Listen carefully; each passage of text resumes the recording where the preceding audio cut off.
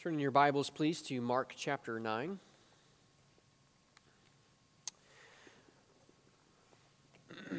Salt is good. Amen. I know some people like different foods. Some people like the sweets. I kind of on the salty side of things. I like salty foods. Salt is good. And of course, salt has many benefits that we are aware of. We know that we need salt. And the benefits of salt have been known literally for millennia amongst mankind. In fact, that phrase, if a man is worth his weight in salt, there are periods of history where men would be paid their wages in salt because it was so valuable and so necessary for society. Some of the benefits that have been known historically, even the ancients understood the value of salt not only as a flavoring agent to flavor food, but also as a preservative. Since bacteria cannot survive in a high salt concentrated environment, it would preserve food from going bad, prevent that bacteria that causes food poisoning. It would prevent that from growing. And for similar reasons, salt could also be used to cleanse wounds. You know, it's interesting, in our culture we have this phrase, this whole phrase of rubbing salt in the wound, and we use that to speak of someone who's making like a bad situation worse. Right? Like, oh man, it was bad enough losing the game, but watching them host the championship trophy, that just rubbed salt in the wound. It just made a bad situation worse. And we kind of use that phrase. But salt in the wound is actually a good thing. Salt, it can sting, right? And that's where that phrase comes from, salt in the wound. It just kind of stings. It's abrasive in there. We don't like that. But salt in a wound can be a useful thing. It can force out bacteria and promote a healing environment within the wound. And in fact, our medical industry today uses saline solution, which is literally just sterilized salt water, to help cleanse wounds and promote a healing environment in the body. Salt is good. It's incredible about how much our bodies need salt. Salt helps our bodies function as God intended. Your body needs salt for the nervous system to function properly. It helps muscles to contract and relax, which is why when there are salt deficiencies in some individuals, there can be seizures that take place. That's a malfunctioning of the nervous and muscular systems. Not long ago, I was listening to a podcast, and of course, you can always trust everything you hear on a podcast, right? Well, this particular podcast, there's a medical doctor explaining how many of his patients with migraines, many of them had significant improvement in their symptoms simply by consuming more salt. There was a salt deficiency. Well, of course, I'm not offering that as medical advice for anyone here. It's only to illustrate how the importance of salt in our body's lives. When we are deprived of salt, it can have significant adverse effects upon our bodies. Salt is good. And we recognize that just like any good thing, too much of a good thing can be a bad thing, right? There's salt toxicity that can be a problem. There's debate within the medical community about how all this comes together. How do you effectively measure the salt that an individual needs? But there is consensus that everyone does need salt, and salt has many benefits. Salt is good. Jesus himself is going to make that very statement. He's going to say salt is good within our text here today. And in light of all the ways that salt can be used and the benefits of salt, it's not surprising that Jesus uses it as an illustration, as a metaphor for some truths that he is going to bring for his followers. If you recall from last week, we've been moving through Mark chapter 9, where Jesus is giving ethical teaching to his disciples, those who choose to follow Jesus Christ. There are a certain set of expectations that Jesus has for his followers. You want to follow me, you want to follow in my footsteps, you want to be my disciple, my learner, my apprentice. Well, this is what I want you to do. This is how I want you to model your life. This is what is expected. And last week we saw that we are not to hinder other disciples from the ministry that they have just because they may not be in our particular circles, but we're to serve them. We learned that we're to be serious about sin, about the the danger of causing others to sin and about the danger that sin represents within our own lives, and be willing to practice a radical amputation for the sake of holiness. We're to be serious about sin. It is better to be inconvenienced than to suffer judgment for our sin. And as Mark concludes this section of Jesus' ethical teachings, he transitions into three sayings about salt, and that's where we're going to pick things up in Mark chapter 9, verses 49 and 50. Mark chapter 9, verses 49 and 50, where we see that ethical discipleship is salty.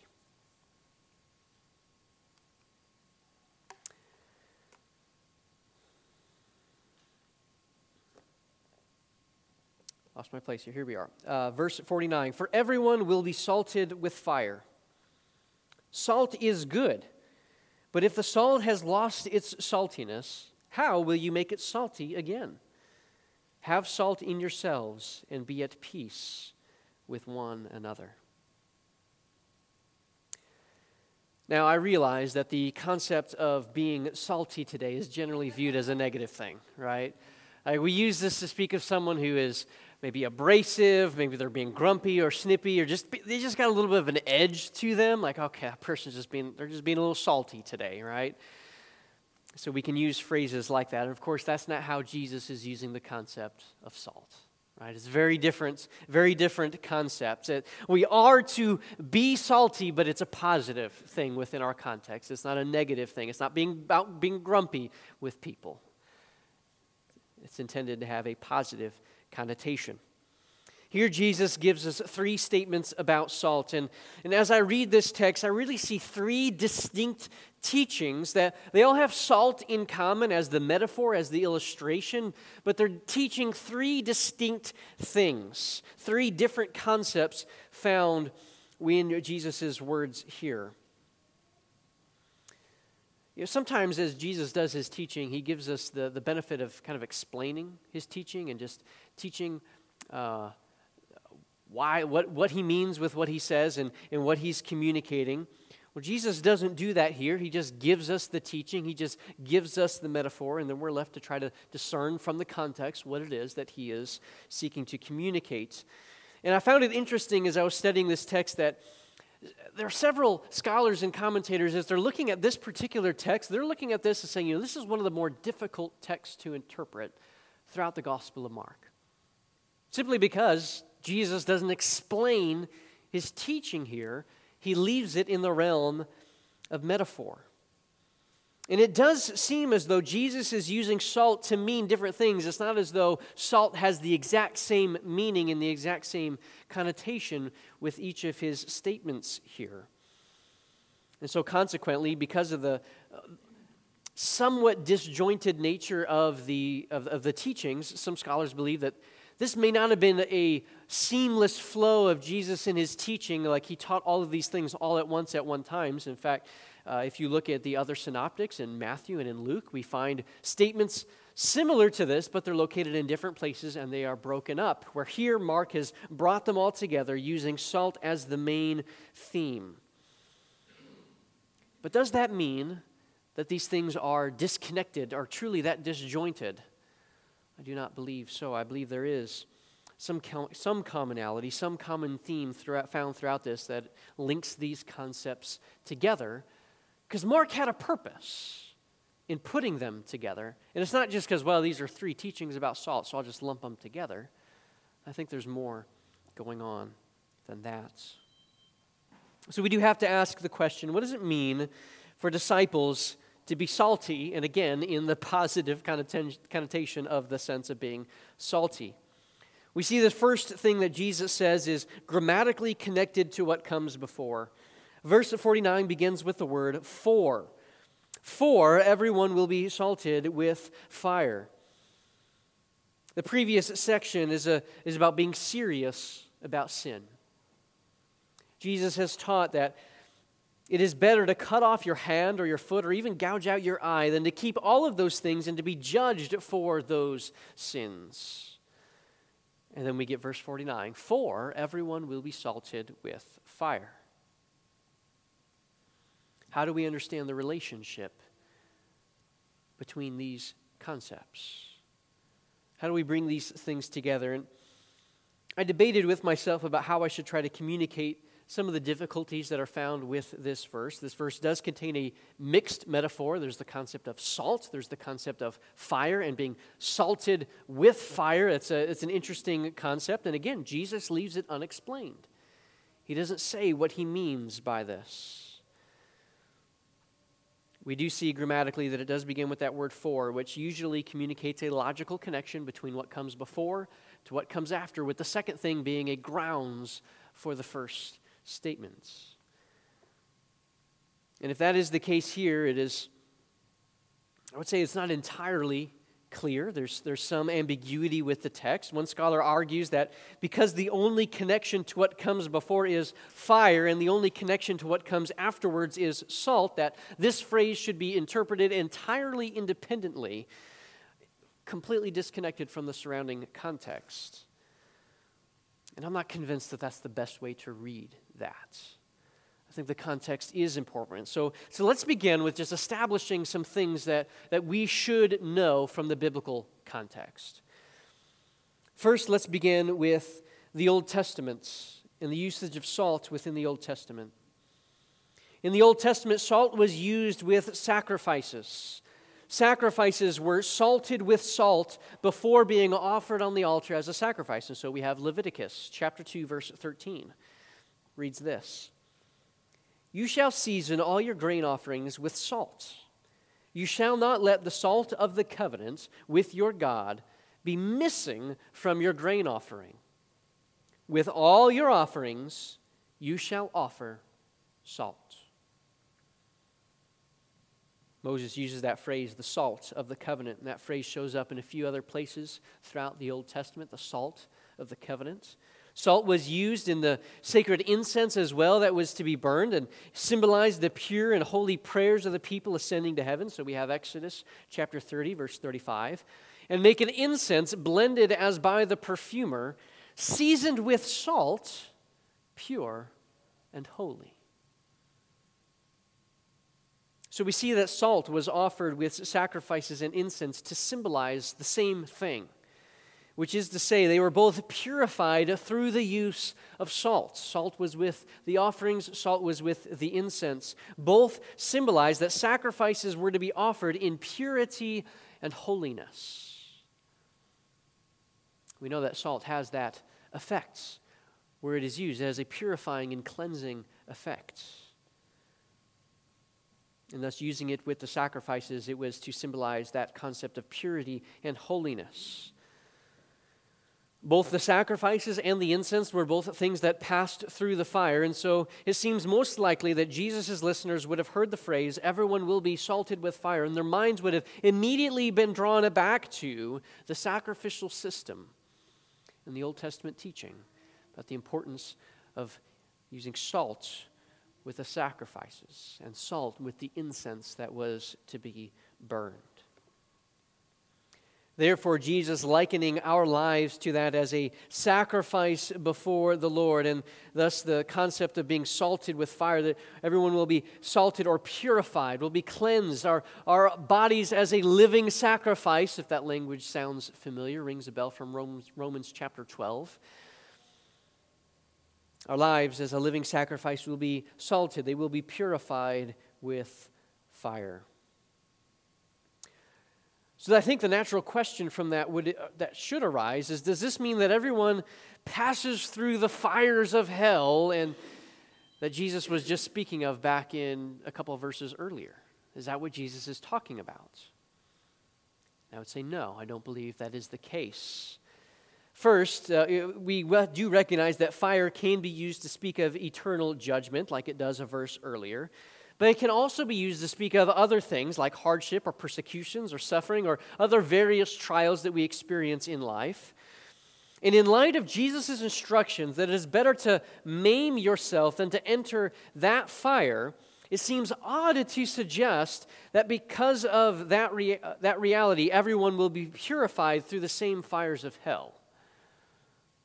those two concepts don't make sense to me to bring them together. So rather, I think it is best to understand that Jesus is making a reference to the hardship that would be experienced by cutting something off and then expanding upon that idea to encompass many forms of hardship that is experienced by disciples. Thus, Jesus is teaching that the pathway of following Jesus will lead to difficulty for us in this life. Right? Following Jesus doesn't automatically make our lives better. There's some difficulty that will come in the form of the radical step of whatever it takes to kill sin in our lives. Right? If your hand causes you to sin, cut it off. Right? It's better to be inconvenienced than to keep that sin and to be judged for it. Following Jesus may lead to hardship within our lives. It may lead to inconvenience within our lives. It may lead to other forms of suffering. But everyone who seeks to follow Christ should not expect a life of ease, but rather everyone will be salted with fire. Everyone will be purified. Everyone will be cleansed. Everyone will be sanctified through various forms of hardship. We are refined through hardship.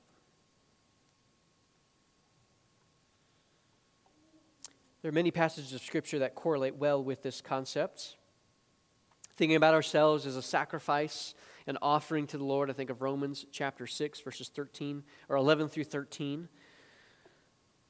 Which reads this, so you must also consider yourselves dead to sin and alive to God in Christ Jesus.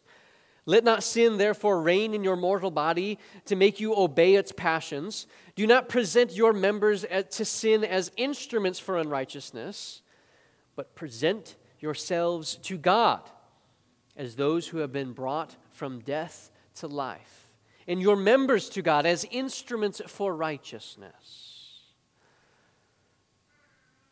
We're to consider the different aspects of our physical bodies as our members, our hands, our feet, our eyes, our mouths, everything about us is to be instruments of righteousness for the Lord. Lord, glorify yourself. May you work righteousness through my hands today, through my feet today, with my mouth and my tongue today, with my ears, with my eyes, with my mind. Be glorified through my body. And that passage in Romans 12 that I referenced already, I appeal to you, therefore, brothers, by the mercies of God, to present your bodies as a living sacrifice, holy and acceptable to God, which is your spiritual worship.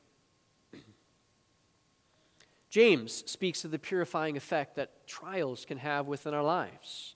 James chapter 1, verse 2, count it all joy, my brothers, when you meet trials of various kinds, for you know that the testing of your faith produces steadfastness. And let steadfastness have its full effect, so that you may be perfect and complete, lacking in nothing.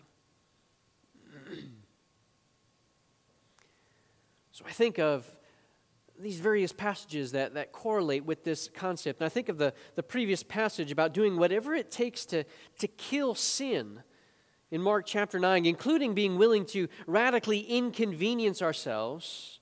And then I think back even in chapter 8 when Jesus is giving other teaching on discipleship. And he says, if anyone would come after you, he must deny himself. And whoever loses his life for the sake of the gospel will find it. Therefore, we conclude that self-denial and hardship are to be expected for the believer. But it is through that process, it is through that self-denial and through that hardship that God purifies us and preserves us. Yes, we go through hard things. It might be a form of persecution. It might be just consequences of living in a sin-cursed world. It might be the hardship that comes from self-denial and that this radical steps to kill sin. But we're refined through that. We're purified through that. The Lord sanctifies us through that. And so, yes, everyone will be salted with fire. We're going to experience these hard things, but we're going to be salted through that. We're going to be refined through that. So I think of the song that we sing sometimes, that refiner's fire. My heart's one desire is to be holy. Lord, whatever it takes, even through hard things, I'm willing to go there. I'm willing to walk there. I'm willing to have hardship in my life if it means that I will be made holy through this. Because I want to glorify my God.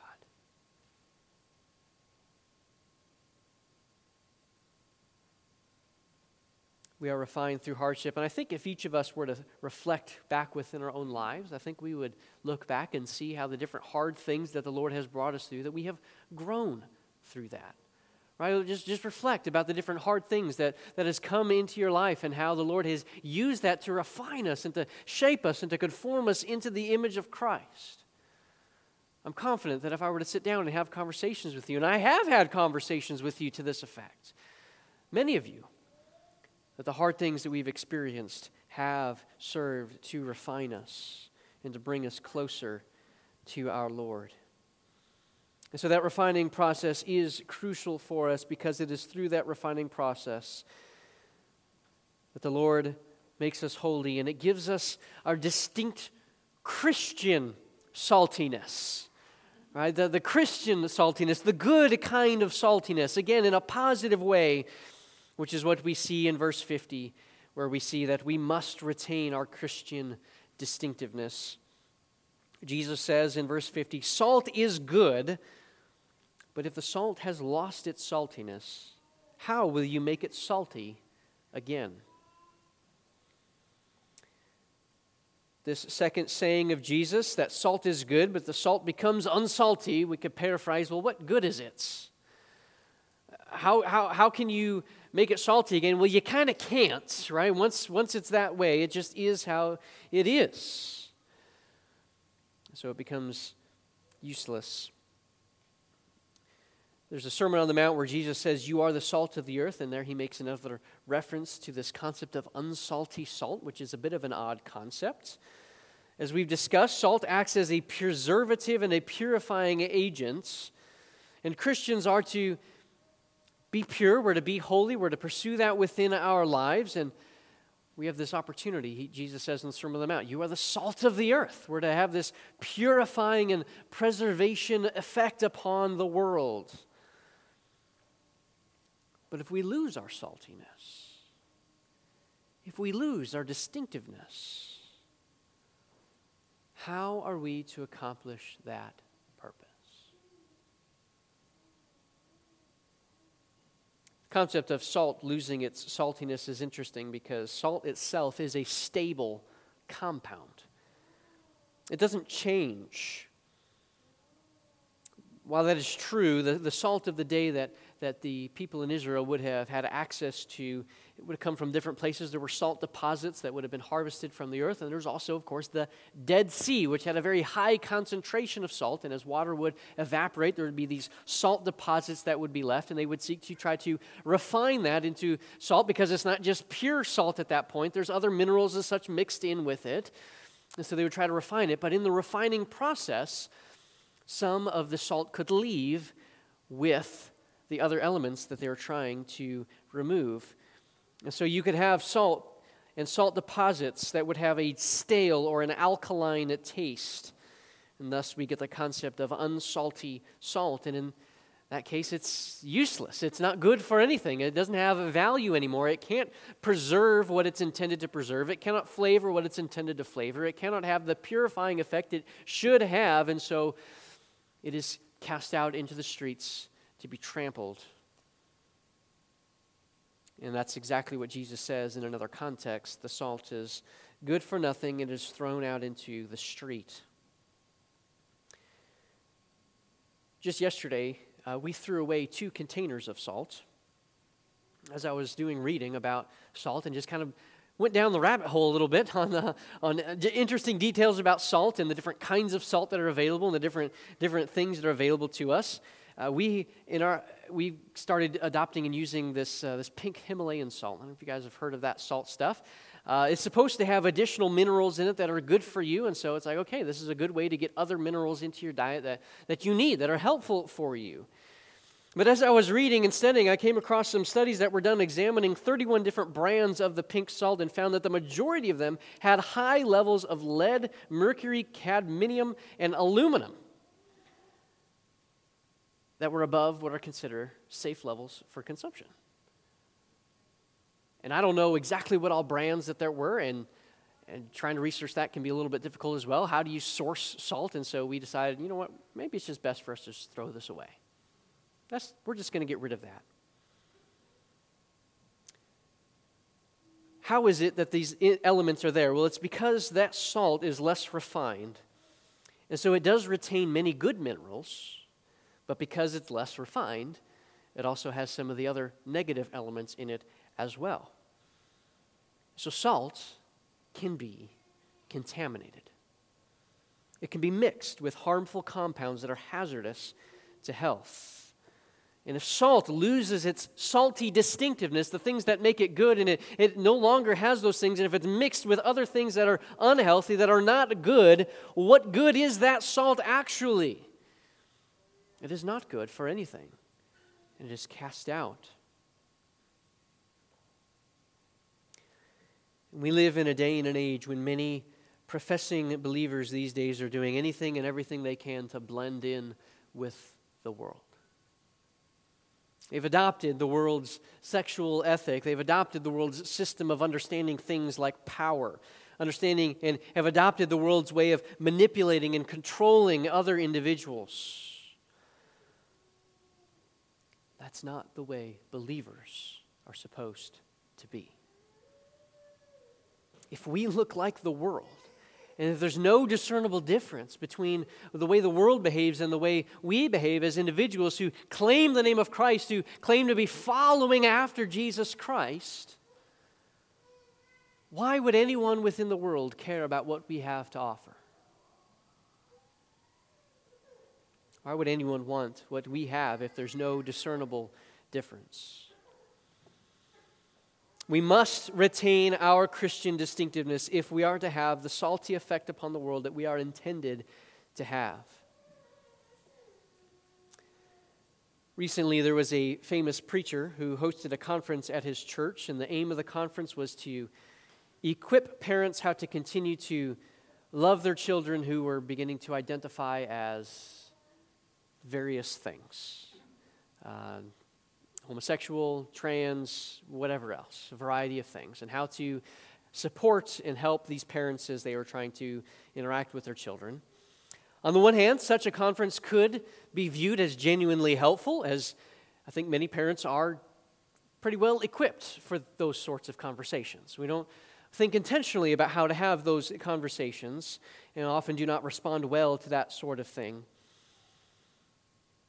But the troubling thing was that conference ended up blurring the lines of what God says is good and right about such things. And the speakers at that conference included gay married men. And there was an emphasis upon inclusion and affirmation. There's a lot of backlash over that, and this preacher, he took a whole Sunday to try to address the backlash, and I listened to his message, to his explanation of what was going on, and as I listened to that talk, he spent the majority of the time arguing for the concept of affirmation. He did take 2 minutes to explain the biblical sexual ethic, and he actually remarkably got that part right, even in the midst of all of that. He actually said true things for that 2-minute stretch, and then he went right back to almost, in my perception of it, it almost seemed as though he was apologizing for holding to that ethic.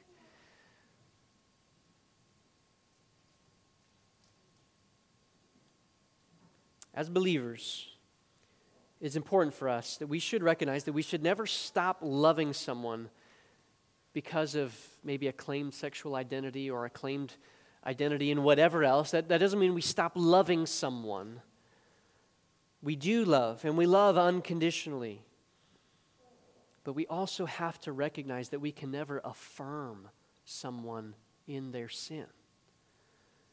We can never affirm anyone in their sin, whatever the sin may be, whether it's any form of sexual immorality or any other sin that exists, whether it's something extreme as murder or something less extreme, some kind of outburst of wrath or gossip or anything else. That's not loving. We do not affirm individuals in their sin. I don't bring any of that up to try to just put this guy on blast or anything of that nature. But he made national headlines through this. And it illustrates what happens when lines are blurred, when salt loses its saltiness. What does that man's church have to offer anyone? There's no gospel.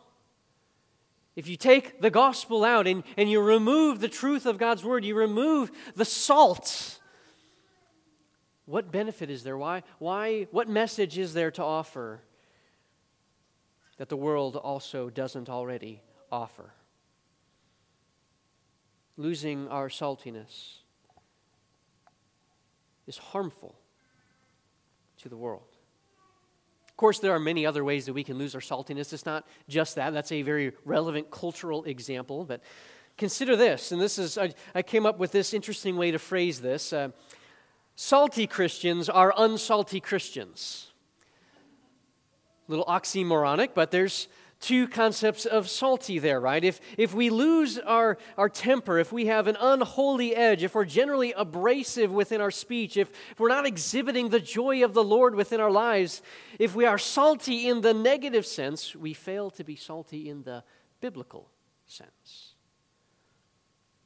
Salty Christians are unsalty Christians. We cannot allow ourselves to fall into the different things of the world. We cannot allow ourselves to be pressured into saying the things that the world would want us to say, or to do the things the world would want us to do, to look like the world wants us to look like, or to be what the world wants us to be. We cannot fall into that. And we cannot allow ourselves to look like the world and react like the world when there's different things that come up and the different times we're tempted to insist upon our own way or doing it. I mean, we just came from a section where the disciples were arguing about who is the greatest in the kingdom of heaven. They're arguing about who's the greatest, who's first, who has the preeminence. Well, what's more worldly than that?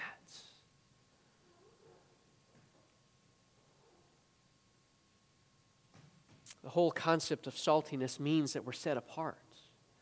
Means that we're different.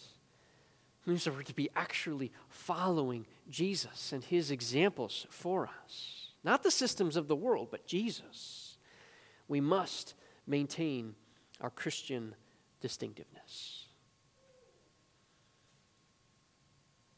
Salt is good, but if salt has lost its saltiness, how will you make it salty again? Finally, look at the rest of verse 50. Have salt in yourselves and be at peace with one another. We must remain in fellowship. Have salt in yourselves. This could also be translated, have salt among yourselves, or perhaps more paraphrastically, share salt with each other. Jesus again shifts the metaphor here, this time to speak of the concept of fellowship. To have salt in or among yourselves refers to the idea of sharing meals with one another. We share salt through fellowship. That's how we have salt among one another. It's a corporate concept, not just an individualistic concept. And when we are sharing the salt of fellowship together, it should have that purifying and preserving effect upon our lives. And I think some of us could bear witness to that concept in our own lives. When we're in fellowship with other believers, we are sharpened and we're strengthened within our faith and within holiness. And when we distance ourselves from that fellowship and from the purifying and preserving work that fellowship can have within our lives, we begin to fade. And dare I say, we even begin to lose our saltiness. But when we are in fellowship with fellow believers, we are sharpened and refined through the positive influence of other believers in Christ, and this has a wonderful effect upon our lives. So we must remain in fellowship with one another. Have salt among yourselves. Purify one another. Help one another follow Jesus. And we know that this isn't always easy, because here we are, and sometimes we get salty in the negative sense, right? We can be salty with one another in the negative way. The disciples were just arguing about which of them was the greatest. They're having a power struggle right there, even within the disciple group right there. Sometimes believers can act in ways that are unbecoming. But if we are in fellowship with one another, and if we are having salt among ourselves, if we're interacting with one another in this way, we have the opportunity to lovingly challenge one another and say, hey, should we really be talking like that? Is that really the appropriate way for us to respond to this situation? Do you know what the Bible says about this, that, or the other thing? And then there's that phrase at the end, and to be at peace, which could be interpreted as the result of sharing in that salt, or could be translated as have salt among yourselves, that is to say, be at peace with each other. In either case, the peace and the salt are closely related. When we are in fellowship with one another, and we are refining one another, and we're helping one another follow Jesus, we have the same goals. We're pursuing the same end. We are at peace, pursuing peace among one another. So rather than arguing about who is the greatest, we should consider how we can stir one another up to love and good deeds. I think of Hebrews chapter 10, verses 24 and 25. Let us consider how to stir up one another to love and good works, not neglecting to meet together, as is the habit of some, but encouraging one another, and all the more as you see the day drawing near. So we don't need to be contentious with one another, but we do need to help purify one another. Discipleship is about following Jesus and then helping others follow Jesus. And that can only happen when we are in fellowship with other believers. That refining work is happening amongst ourselves. And then we have the opportunity to have that positive, salty effect in the world around us as well.